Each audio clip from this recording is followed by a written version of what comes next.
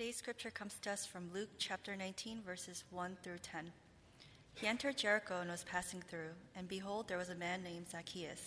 He was a chief tax collector and was rich, and he was seeking to see who Jesus was, but on account of the crowd he could not, because he was small in stature. So he ran on ahead and climbed up into a sycamore tree to see him, for he was about to pass that way. And when Jesus came to the place, he looked up and said to him, "Zacchaeus, hurry and come down, for I must stay at your house today." So he hurried and came down and received him joyfully. And when they saw it, they all grumbled, "He has gone in to be the guest of a man who is a sinner." And Zacchaeus stood and said to the Lord, "Behold, Lord, the half of my goods I give to the poor. And if I have defrauded anyone of anything, I restore it with fourfold." And Jesus said to him, "Today salvation has come to his house, since he is also a son of Abraham. For the Son of Man came to seek and to save the lost." This is the word of the Lord. Thanks be to God. Thanks be to God. Please join me in prayer.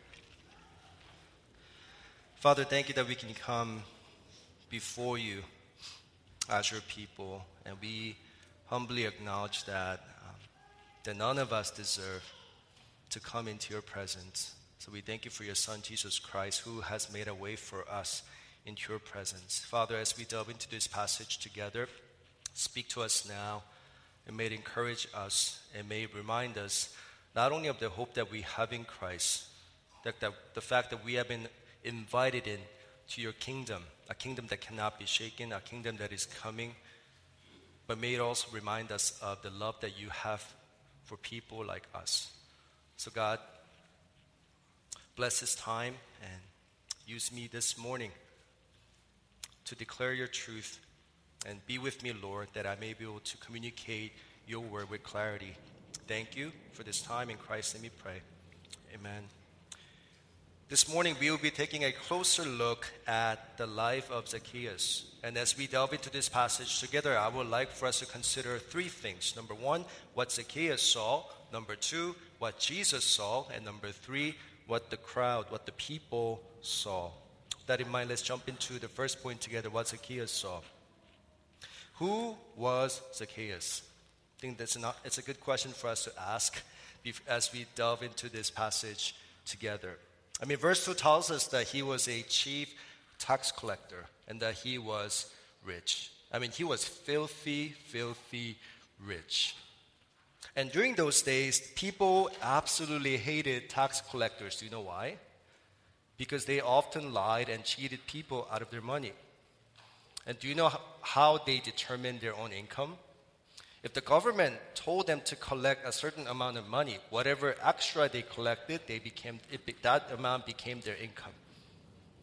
So whatever extra they were able to collect, they pocketed for themselves. And as you can see, I mean, this profession was driven by greed and selfishness. But verse 2 tells us that Zacchaeus was not just any kind of tax collector, but that he was a chief tax collector. A commentator named Darrell Buck, this is what he writes regarding Zacchaeus. Zacchaeus was a chief tax collector, which means he stands at the top of the collection pyramid, taking a cut of commission from those who collected taxes for him. As a result, he was rich, filthy rich. But because of it, he was hated by everyone. He was public enemy number one. Did you know that the name Zacchaeus actually means righteous one? But unfortunately, his life didn't really reflect the meaning of his name. When we were thinking about, what should we name our daughter? Back then we had a name. I think I shared this story with you guys. We had a name, but it was taken by a friend, and that person made it Facebook official. So, what do we do now? So we decided on Maya Zoe.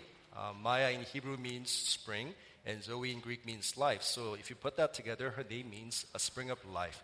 And it was our prayer and hope that she will grow up to be a woman of God, whom God will use to bring life to the people around her.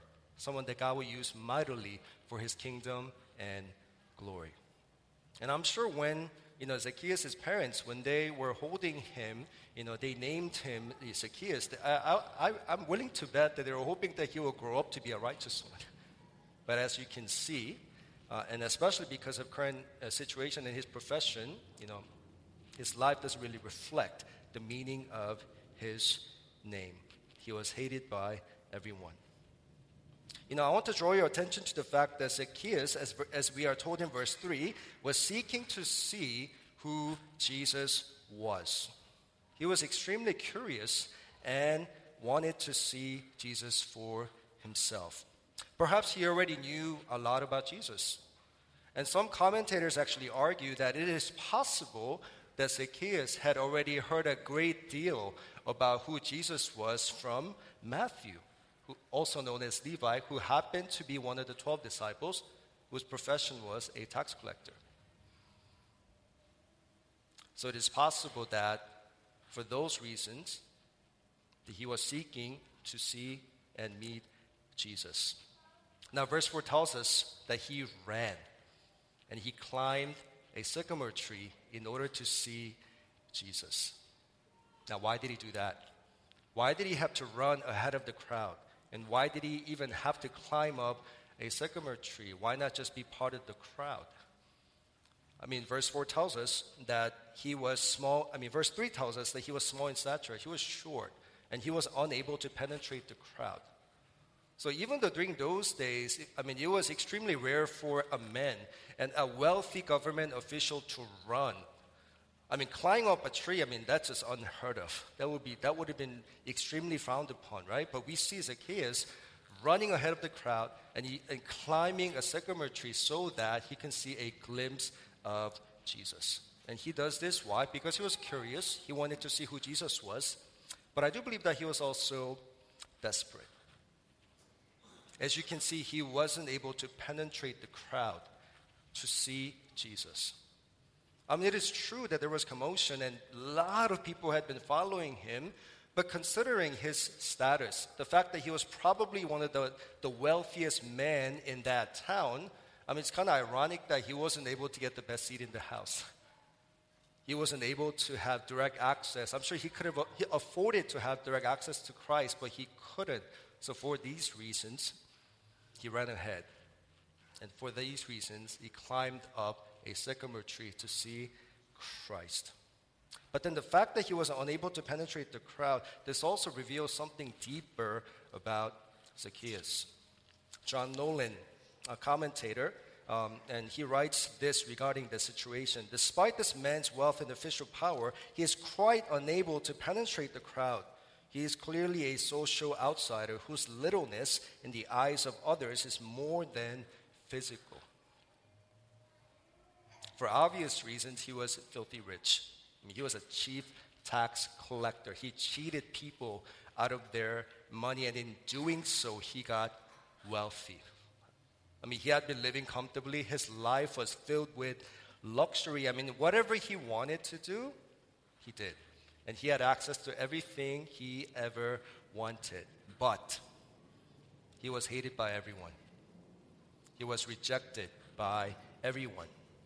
As you can see, he was an outsider. No one wanted to befriend him. He couldn't even penetrate this crowd. They didn't let him. And in the eyes of everyone, he was a notorious sinner who was so unworthy and unlovable. And to them, he was a nobody. So he had all these possessions, and he was probably the wealthiest person in that town, but he felt so alone and empty and rejected. And as you can see, he had been searching for something that would address the emptiness within. In his book, Defying Grace, The Surprising Message in the Mission of Jesus, the author writes this. He claims the sting of exclusion and the craving for inclusion are universal. Why is that? Because we have been created for community, to do life together in community. We were never meant to be alone. And this is what Zacchaeus had been missing. Zacchaeus wanted to belong. And this is why he ran ahead of the crowd. This is why he even voluntarily climbed up a sycamore tree, hoping that by meeting Jesus, that he would be able to address this emptiness within. Now, that leads me to my second point, what Jesus saw. Now, Jesus does something remarkable here, and it's going to catch everyone by surprise.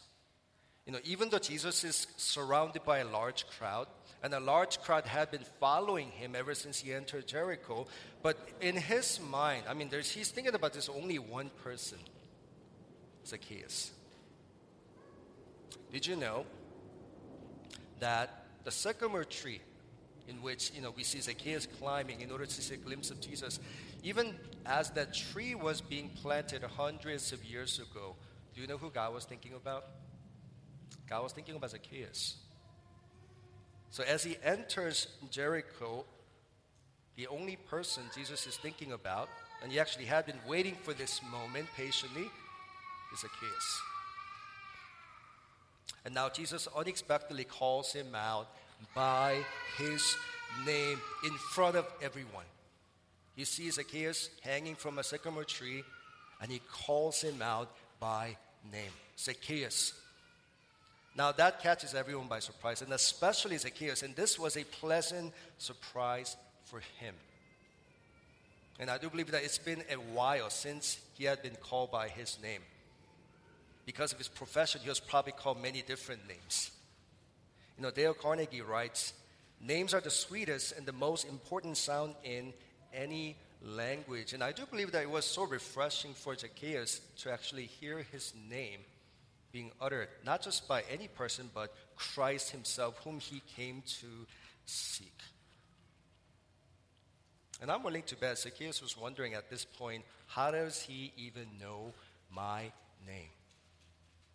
And why is Jesus calling me? He's probably wondering.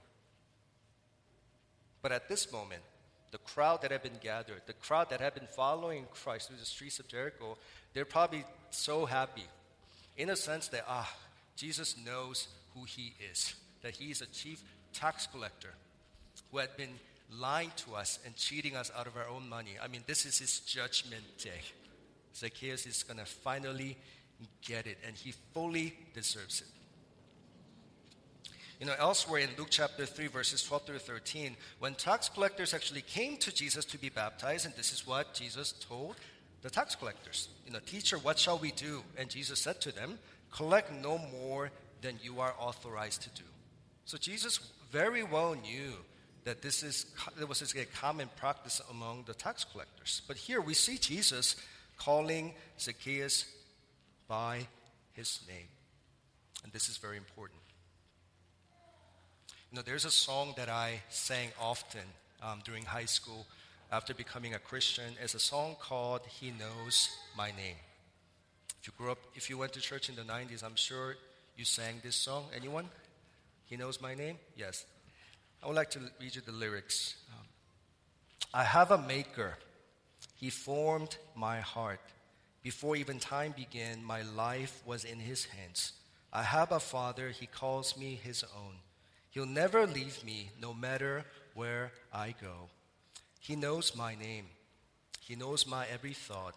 He sees each tear that falls and hears me when I call."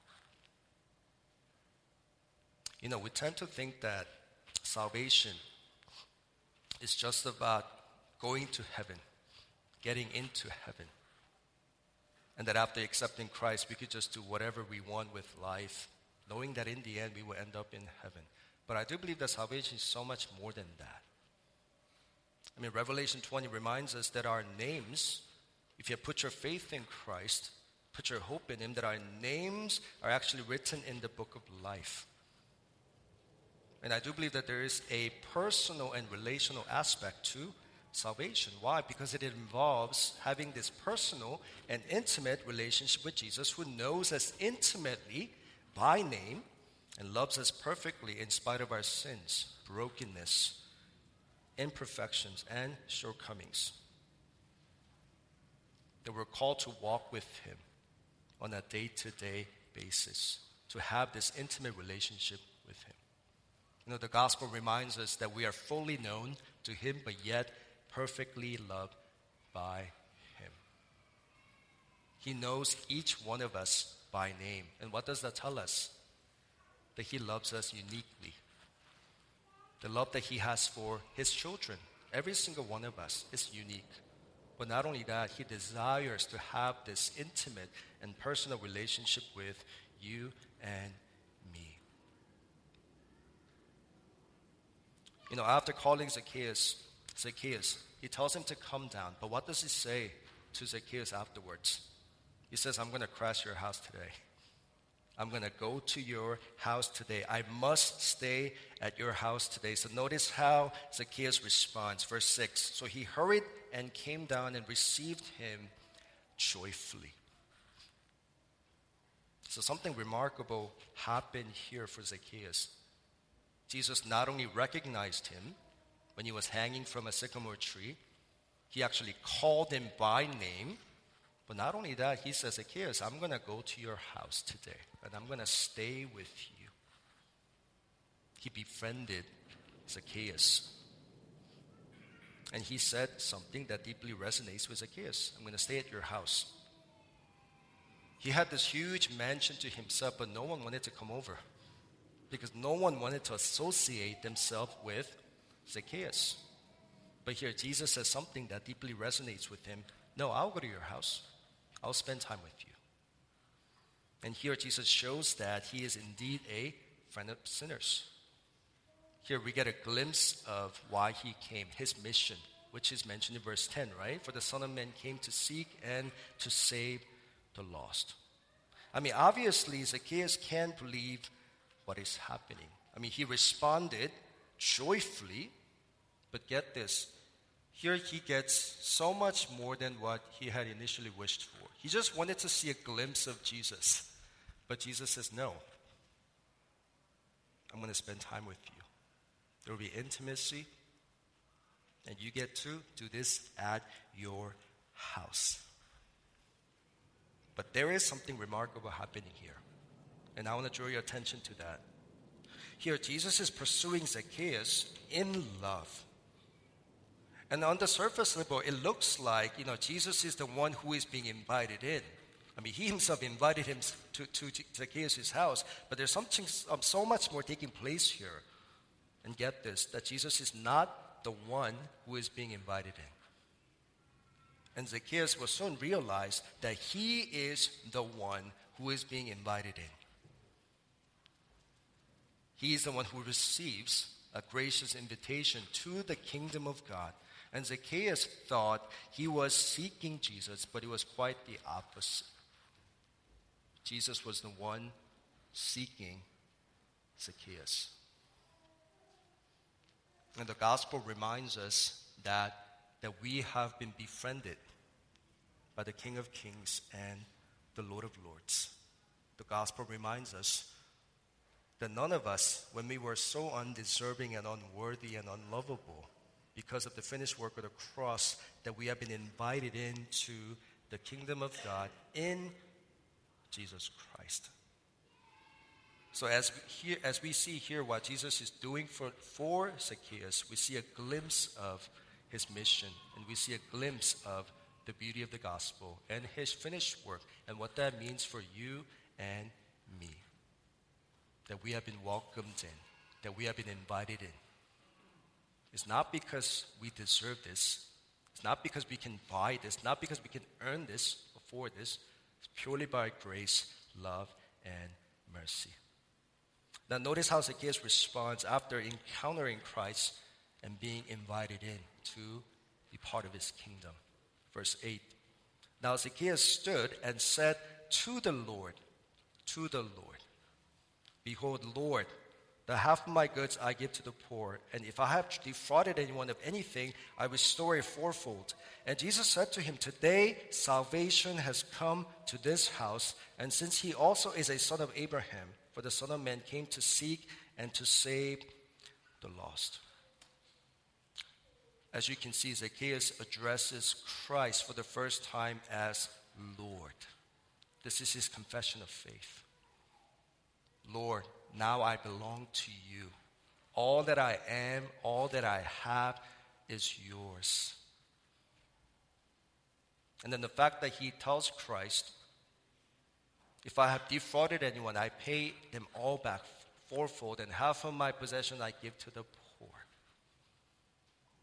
Because he realized what God in Christ had done for him and what that meant to be invited into his presence, to be invited into the kingdom, what it means to be a child of God. The fact that now his identity and worth is not grounded in how much money he has, but then the fact that he can call Christ his Abba Father. I mean, that's all it meant. That's all it mattered to him. So we see him responding immediately. And that was his radical response. With a confession of faith, Lord, and he also repents. And it's clear that he gets it. What the kingdom is about, what the kingdom living is all about. I mean, up until this encounter with Christ, for Zacchaeus, life was all about money. Accumulating more possessions. From a worldly standpoint, he had a life that people would be so envious of, because he was filthy rich, surrounded by comfort and luxury. He had everything he wanted. He did everything he wanted to do, right? But after this encounter with Christ, everything changes for Zacchaeus in an instant. And this is a radical response, right? But this is what the gospel can do for broken sinners like Zacchaeus and for you and me. Remember what happened to Apostle Paul? On the road to Damascus, Saul met Christ. And what happened? From that moment onward, his life was never ever the same again, right? And what was his confession? Which he says in Philippians 3, right? I used to live for these things. This was me. For Zacchaeus, it was money. For Paul, it was his accomplishments and the things that he had inherited. That was his identity. But after meeting Christ, he says, this is garbage, rubbish. I don't care about these things anymore. Radical transformation, radical response, right? Remember what happened to the woman at the well in John 4? After meeting Christ, this radical transformation, what did she do? She went back to town and to the very people who hated her because she couldn't contain this love of God. So she went and told everyone about Christ. And this is what happens when you encounter Christ. Your life will never ever be the same again. And we see this happening over and over again as we read through Scripture. There's a radical transformation and there's a radical response. What about you? Do you know what it is to be befriended by the King of Kings and the Lord of Lords when we were so undeserving and unworthy?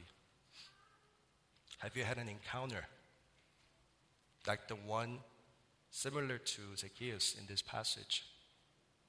Do you know what it means to be befriended by the King of Kings and the Lord of Lords? To be invited in to his presence, to be invited in to his kingdom, to be able to have access to his presence. Does that mean anything to you? Let's be honest. We all as broken sinners, our tendency is to run from God. None of us by nature run to God. We see that happening starting Genesis 3 onward, right? Adam and Eve, after they sinned, they ran from God. That's what we do by nature. And we struggle with our wandering hearts, right? And as Isaiah 53 makes it very clear, all of us, we have gone astray. But God is the one who pursues us in love so that he can befriend us. But not only that, through the finished work of the cross, to let us know that, yes, you have been invited in. You have been welcomed in to the kingdom. And that's the message of the gospel, right? Now let's jump into our last point, what the people saw. Verse 7. And when they saw it, they all grumbled. He has gone in to be the guest of a man who is a sinner. Here we see the Pharisees. They're the ones who are religiously devout. They live by the law. They thought they were the holy people, right? We see them grumbling here. And why is that?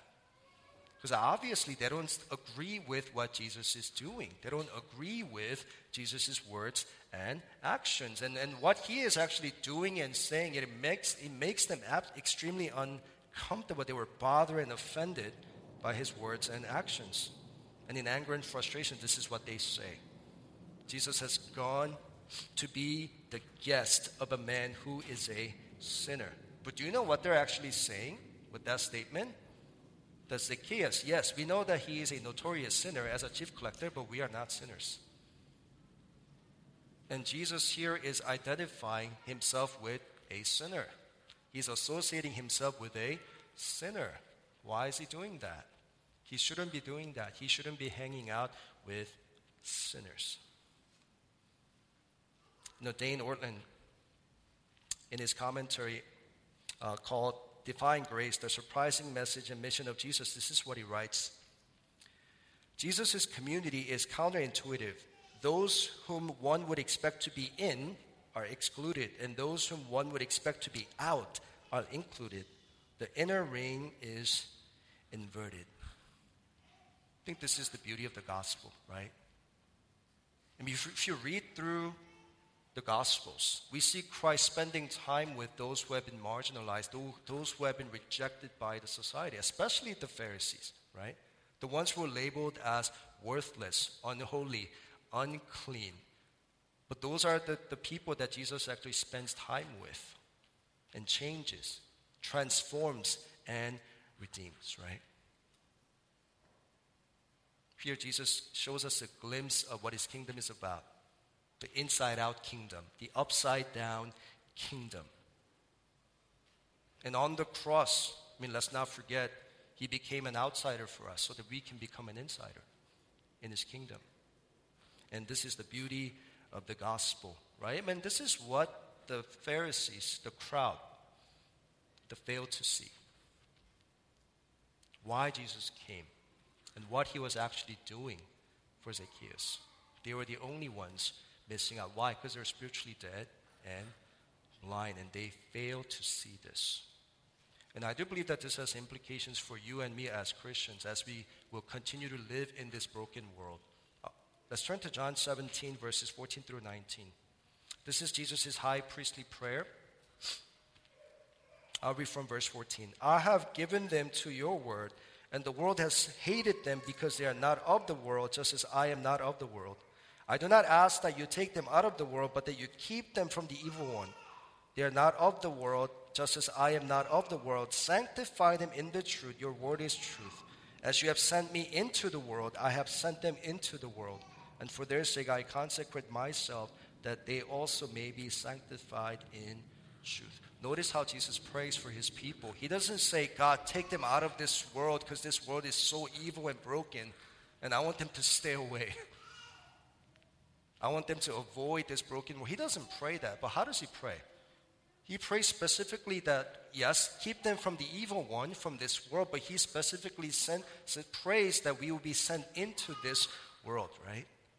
And this is what the Pharisees failed to see. Because for them, living a holy life meant, number one, living by the law, obeying the law as perfectly as possible, and also a second part of that was avoiding, distancing themselves from broken people, sinners whom they considered, because that's how they thought they could maintain a holy life, a life that is pleasing before God. This is why in frustration they called out Jesus. Like, why is he going to Zacchaeus' house? Doesn't he know that he's a notorious sinner? But get this. Whoever came in contact with Christ throughout the course of his life and ministry, they ended up becoming clean. They ended up becoming alive. Their lives ended up becoming transformed, empowered. And God sent them out into this broken world as his witnesses, as his living testimonies. And this is what the Pharisees failed to see and failed to realize. In his book, Transforming Mission, David Bosch writes this: mission is not primarily an activity of the church, but an attribute of God. God is a missionary God. Mission is thereby seen as a movement from God to the world. The church is viewed as an instrument for that mission. There is church because there is mission, not vice versa. To participate in mission is to participate in the movement of God's love toward people, since God is a fountain of sending love. Knowing that we ourselves, first and foremost, have been befriended by the King of Kings, who became an outsider for us, that we can become an insider in his kingdom. That has to grip our hearts first, right? The beauty of the gospel. But that also means that we are called to do the same, to follow Christ's example, to befriend those around us, the ones who have been marginalized, the ones who have been rejected by society, the ones who feel so unworthy, the ones who appear so unlovable, the ones who do not have a voice, the ones who have been cast aside by society. Jesus is saying, go to them, befriend them, embody the message of the gospel, tell them about a Savior who's able to make them an insider of his kingdom, because he himself became an outsider for them. The sycamore tree that Zacchaeus climbed up to see a glimpse of Jesus, it had been planted strategically for Zacchaeus. And as that tree was being planted, God thought of Zacchaeus hundreds of years before. Now, I want to challenge you to think about the relationships that you already have, from your workplaces, for your campuses, the specific people whom God has placed strategically into your lives. Perhaps God is challenging all of us to befriend them as we embody the message of the gospel, so that we can become Christ to them, so that we can point them to Christ and remind them of the hope that we have in Christ. I think Tim Keller is absolutely on point when he writes this. If the church does not identify with the marginalized, it will itself be marginalized. That is God's poetic justice. It's easy to talk about the gospel. It's easy to worship God, on Sundays when we come to St. Paul's Chapel, but what about Monday through Saturday? When I was in Thailand a few years back, as we were getting ready to go back after our debrief, the missionary actually challenged us. And this was his challenge to our team. He was saying, isn't it so easy to share the gospel and to live for Christ when you're short-term missions? Because you come to a foreign land, you don't speak the language, you don't know anybody, so your image and reputation is not necessarily in jeopardy. And for 2 weeks you go all in. But what about when you go back? Isn't it so much more difficult to live out your faith in your workplaces, in your campuses? But it's so much easier when you come on missions. Why is that? Why is there a disconnect? I want to challenge you to think of it this way. We gather to scatter. You've heard, PJ talk about this many times. We gather to worship our God and to be reminded of the gospel and what that means for us. But that also means that we don't stop there. We scatter and go to the places that God has strategically placed us so that we can be a blessing to the people whom God has strategically placed in our lives and around us, right? We're called to befriend them. And as you leave those doors, I want to challenge you to remind yourself that you are entering the mission field. I want to show you this picture. That as you guys leave through these doors, as you come every Sunday to worship together with your fellow brothers and sisters in Christ, but as you leave these doors, I want to challenge you to remind yourself that you are actually entering the mission field. So that, as we see what Christ has done for Zacchaeus, perhaps he has strategically placed those around you so that you can bring the Zacchaeuses in your life to him. R.C. Sproul, he writes regarding the life of Zacchaeus, and this is what he says: Scripture is silent about the future of Zacchaeus, but church history is not. The Bishop of Alexandria, Clement, whose writings exist to this day, mentions in one of his homilies that Zacchaeus continued faithfully in the growth and nurture of the Lord and served Christ to the end of his life with distinction, being elevated ultimately to the role of Bishop of Caesarea. So this little man who climbed the tree to see Jesus left the lucrative money-changing tables at the crossroads leading to Jerusalem and became a spiritual leader in the church.